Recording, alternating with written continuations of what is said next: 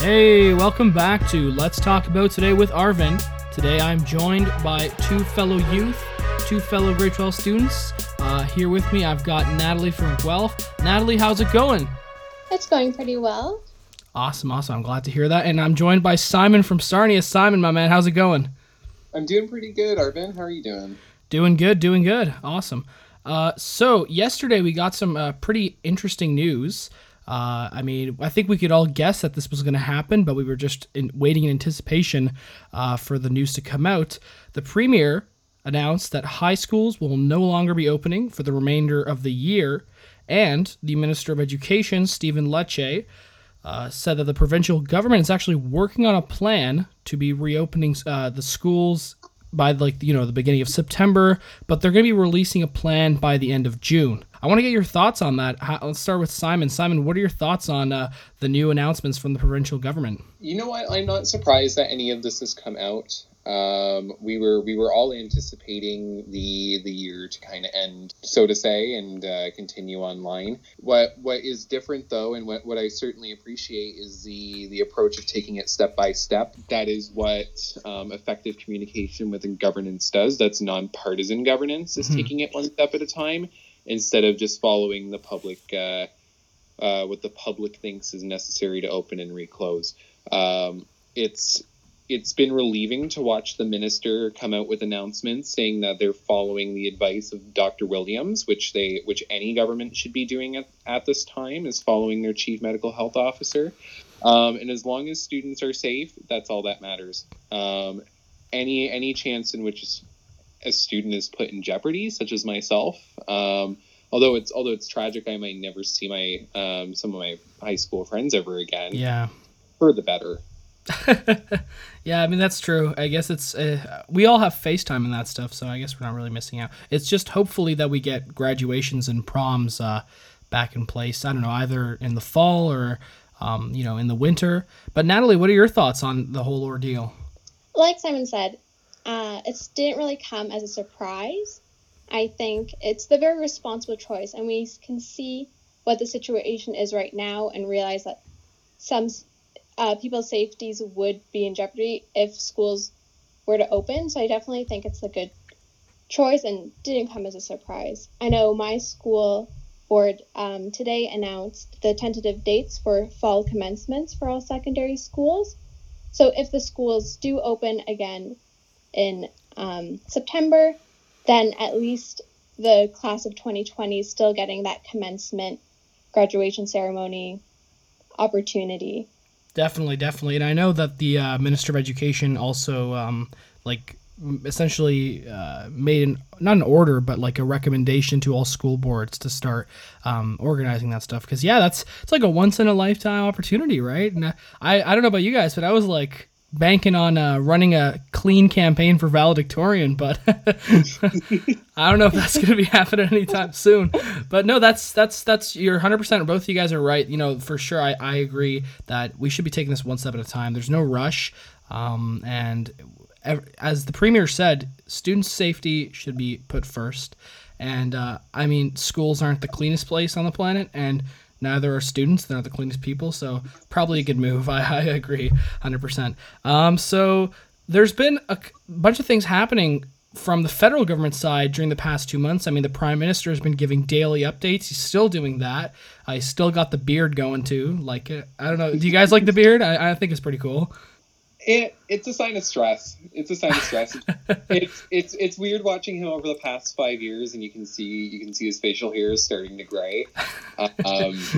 He's getting the Barack Obama treatment in office. But oh yeah, true. It's a good look. Yeah, well, it's actually interesting. Ever since January, since he's had it, there's been like a bunch of tragedies in the nation. Like, it's unbelievable.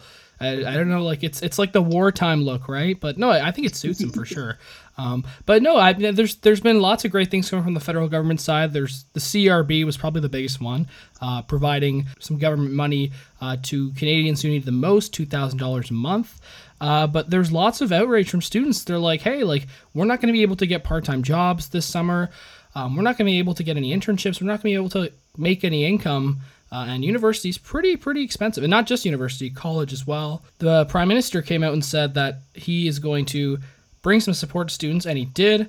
There was the CESB, which is $1,250 per month for post-secondary students from May to August, as well as $2,000 a month for people who are supporting another dependent.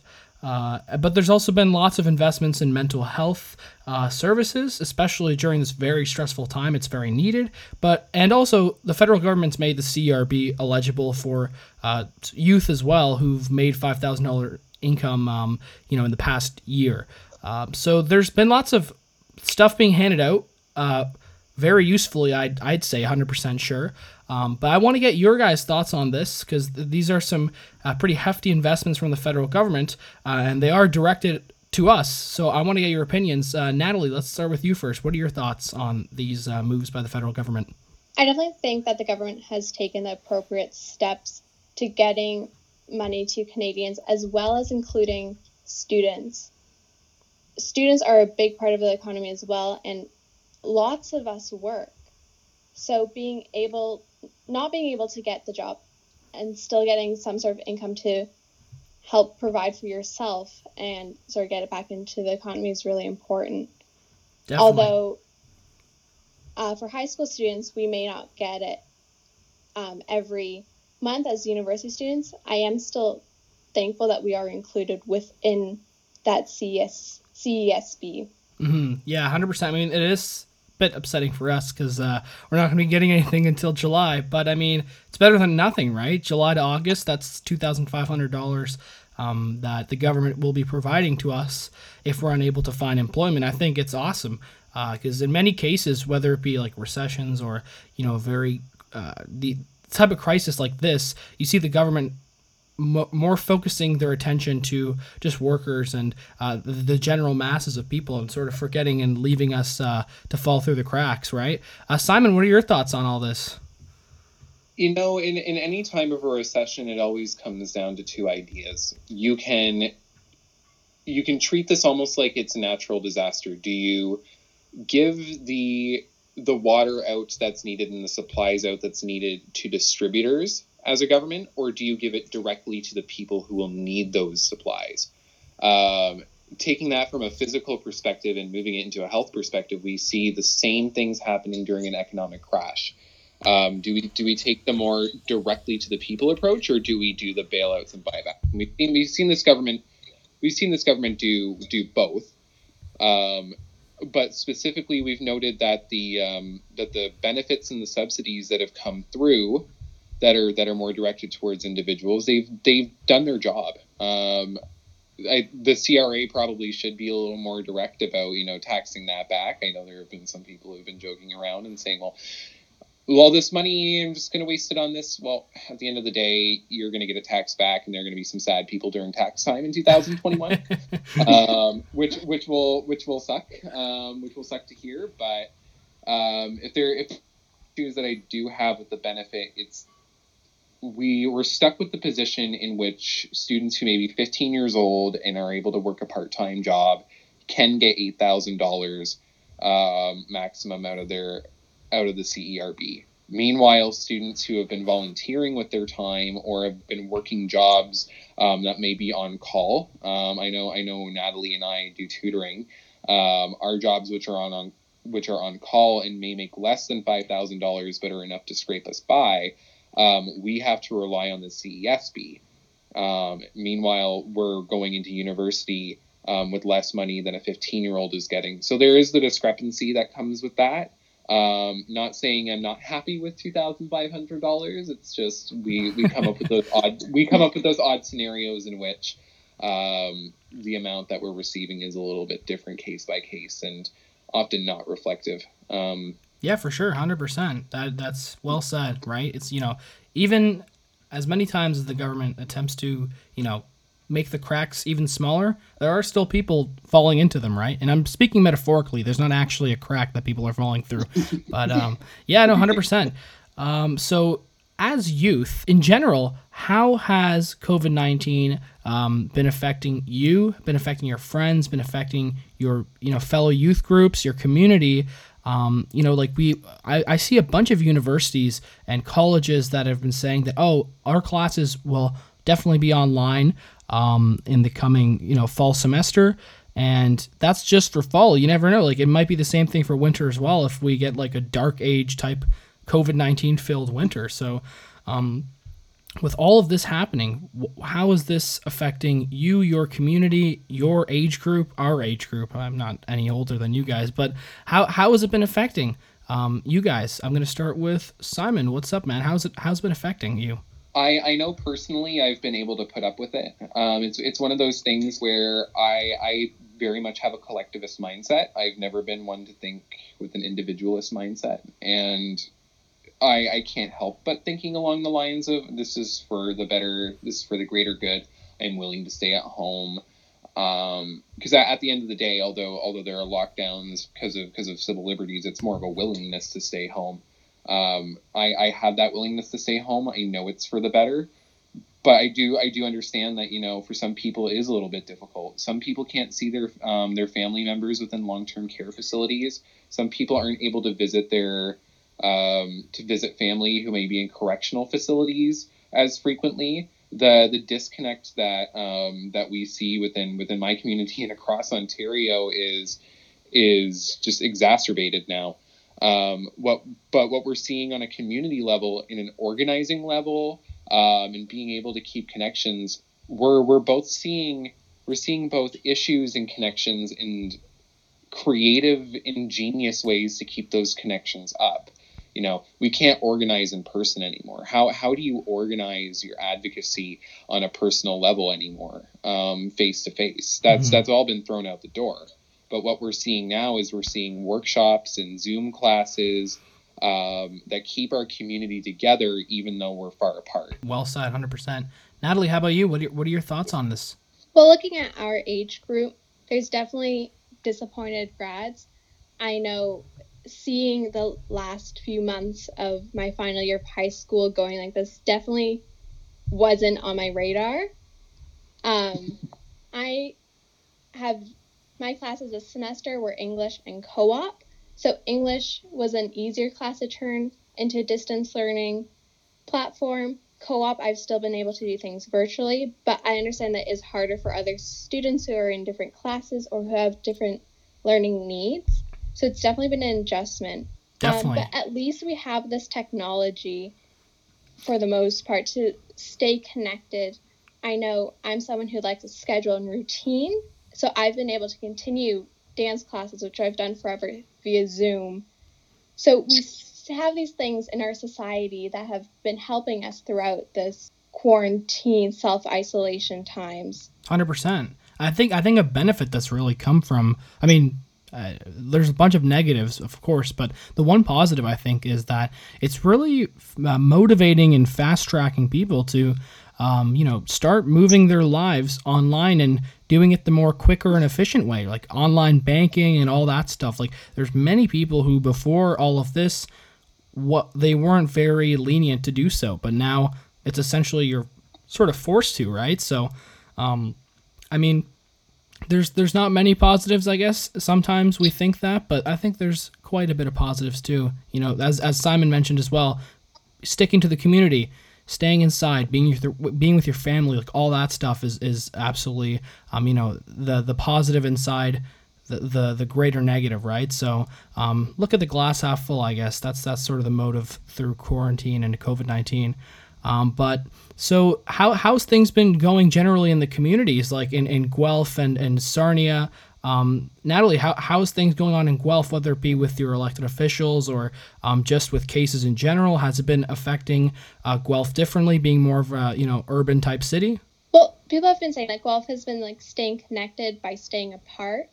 I feel that we've really come together as a community to follow all the physical distancing recommendations. Well, I find that fascinating rules. because I think you had mentioned something before that we shouldn't call it social distancing. We should call it physical distancing, right? Because I think was it you who had mentioned that? Because physical, we're supposed to stay apart, like our bodies, right? So we don't catch the virus, but it doesn't mean that we don't have to, stay connected, right? Exactly. And I know our mayor, he created this task force on economic recovery. So that really encourages buying locally and supporting the small and medium-sized businesses in Guelph. So Definitely. that's been really good too, seeing how Guelph is trying to support one another. It's also good to see the different things that the community has been doing, as in fundraisers and raising awareness and sharing resources on mental health, which is such a big thing, and that's affecting many people. Yeah, for sure. And I forget, what's the mayor of Guelph's name? Because he's an interesting fellow. Cam Guthrie. Okay, so I don't know if you follow him on social media, but he does rants and stuff and goes off on people. I remember something with people getting on. Yeah, it's really interesting. He's sort of like an unorthodox mayor. He's like a younger guy. So, but there's something with people going on the buses during the whole COVID-19 outbreak, and he was genuinely angry. He's like, don't go on buses. Don't go on city buses. Are you trying to get sick? Are you trying to get other people sick? It's only if you need to go on a city bus. Don't just ride around because it's free, right? I found that fascinating. Yeah. I follow him on Twitter, and there's never a dull moment. Yeah, he's a cool guy. He's a cool guy for sure. But Simon, how's things been going on in Sarnia in general? Well, as I did mention, we've been following, as Nathalie said, the connecting while stay apart. The concern of social isolation has been pretty tough. Long-term care homes, as I've said, we have an older population, trying to keep our older population safe and healthy during what's turned out to be 4 outbreaks currently within the Sarnia-Lambton area. Wow. It has been difficult. Our current, I did check today, one of our outbreaks, there have been 30 positive cases in one of the nursing homes in our downtown area. So it's been difficult to stay in touch with family. It's been hard for people, but we've been keeping up. Seeing community support has been amazing. I'm in a Facebook group called Supporting Sarnia Businesses During COVID-19.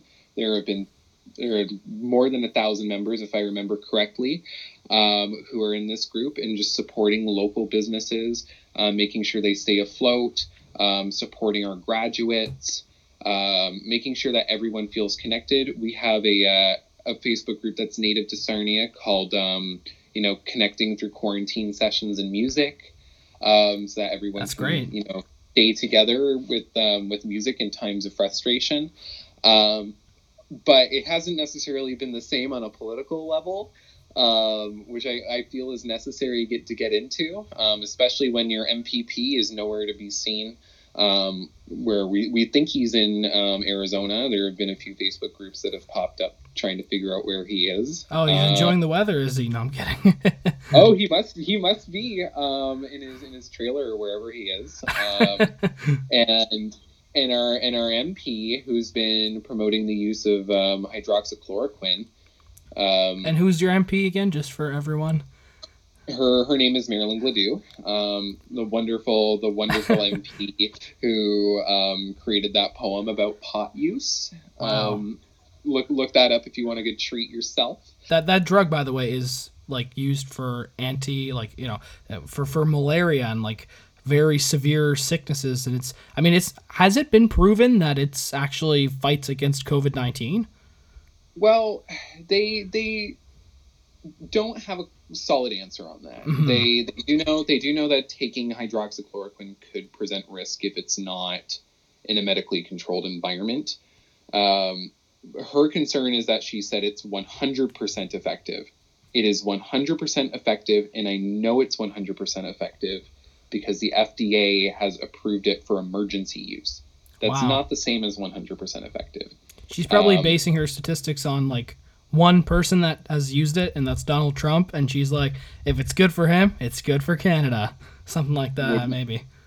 Oh, That wouldn't surprise me. On a municipal level, it's nothing better. Our mayor has been pretty tough, and not tough in a sense of, tough on people, rather than he's been pretty blunt in a way that is honestly to the point of intimidating, where he said, "Get inside or you will die," essentially. Oh, wow. which is intense, and somebody does need to get control of his PR.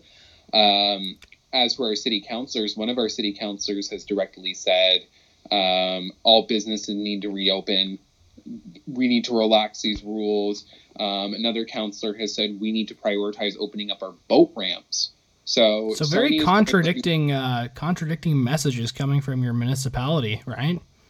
Exactly. Our PR team, our communications team has been really dropping the ball, apparently, because Sarnia's been getting a mess of messages. Well, bad PR teams, maybe they should go work for Peter MacKay. Aha, I get it.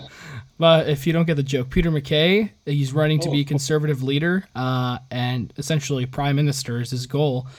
He's fired his whole PR team already once during this process, and he's had a couple infamous actually, instances with social media, making fun of Justin Trudeau for doing yoga, lots of bad grammar. One was that I caught was it was a picture of Peter MacKay and Stephen Harper, and I don't know why, I don't know how, but one of their social media staff had colored in Stephen Harper's eye, and he looked like a cyborg. I swear to God. They quickly took it down, but yeah, awesome. Well, one final question, and I just think it's very interesting to hear your guys' perspective on this whole situation, and the youth perspective, in my opinion as well, is probably one of the most important perspectives, because we are the future, right? So it's you got to hear what we got to say. But when it comes down to how both the federal and the provincial governments have been handling the whole COVID-19 situation, whether it be making sure people are taken care of, what's something that you, as a grade 12 student who is going into university next year, as a young youth who is active in their communities, what is something that you want to see, that you want to see that's done in the next couple of weeks in regards to COVID-19, or either what's something that's been missing, what's something that hasn't been done enough? What's something that the governments can really take a move on to make things in your community even better than they are now? Nathalie, let's start with you. What do you think is something that governments can do, and what's something that can happen in the next couple of weeks that can really help out your community? I think that, well, first, I appreciate that the government is taking it a sort of more day-by-day sort of basis, because it's changing so often, and so it can change so drastically in moments. I do think that when we do have that rent relief program that was announced by the federal government, making sure that those things are being taken seriously and all those things are followed, but also just our Guelph's MPP, Mike Schreiner, he's the Green Party leader. Yeah, he's cool. He was also saying a lot about long-term care homes. They have been affected in such a way, and we have to make sure that we are learning from what's happening right now, and we can make the changes that we've seen. Definitely. Make the changes that we've seen that need to be made. Elderly are very vulnerable in this situation, and they'll most likely be vulnerable in many different situations too. We have to make sure that we're taking care of them, and that there are things in place that ensure that if they're in a long-term care facility, that they're safe and protected. 100%. Yeah, definitely. I mean, some of the stories coming out, this is a common issue across Ontario. The COVID-19 outbreaks in long-term care homes is very devastating and sad to hear. So 100%, that is something that I as well, not only for the government to take action on, but even some some investigations and some inquiries, as you said, to see why this happened and making sure that this doesn't happen again in any other instance, for sure. Simon, how about you? What's something you want to see in the next couple of weeks? It's interesting that you say in the next couple of weeks, because the next couple of weeks, honestly, all that governments really need to do is take a cold, hard look in the mirror. Ooh. Whether it doesn't matter which party stripe it is, all governments need to take a cold, hard look in the mirror, due to the fact that we have pushed ourselves into this position through mismanagement and through positions of austerity, where our long-term care homes have received the mess that they have due to mismanagement, due to not listening to public inquiries. There's time that we now need to listen to our officials, our public servants. I think Ontario needs to understand, and Canada as a whole needs to understand, that our public servants are here no matter which party stripe they're from, or no matter which party is in power. And that no matter what you may think of the government at the day, those public servants are there to do their job, and they are there to do it well. And those public servants will provide nonpartisan advice no matter what. All governments and administrations should be willing to turn off their mouths once in a while and listen to the people who actually come from an expertise, whether from an expert background, whether it be in epidemiology, whether it be in fiscal accountability, whether it be in the chief health advocates for the province. Mm-hmm. All of those nonpartisan servants deserve to be listened to in such a stressful time. I 100% agree. Yeah, for sure. I mean, it's a very valid criticism, and I think that is an area where not only Canada but across the world we need improvements. We need more nonpartisan experts giving advice to our government officials, right? I mean, I bet the amount of nonpartisanship that's happening in the U.S. is probably like down below 10%. Like everything is so heated and so partisan. It's either you got an R beside your name or a D, right? But here in Canada, luckily, it's more, we have more parties as well. But honestly, you're right. We need to be listening more to the people, the nurses, the doctors, the chief health, experts when it comes to COVID-19, and also just in general in all issues. So yeah, that is 100% both great things, and I hope we do see some drastic improvements in the next couple of weeks and next couple of months as well. Awesome. Well, thank you both. Thank you, Simon and Nathalie, for coming on the show and chatting around and talking. I hope you guys are staying very safe and well, and I hope you're doing healthy as well. And stay inside. And I mean, enjoy the weather, but physically distance, right? For sure. Awesome. Thank you so much. No, thank you. All the best. Thank you. Stay safe. Yeah, stay safe. Talk to you, Arvin.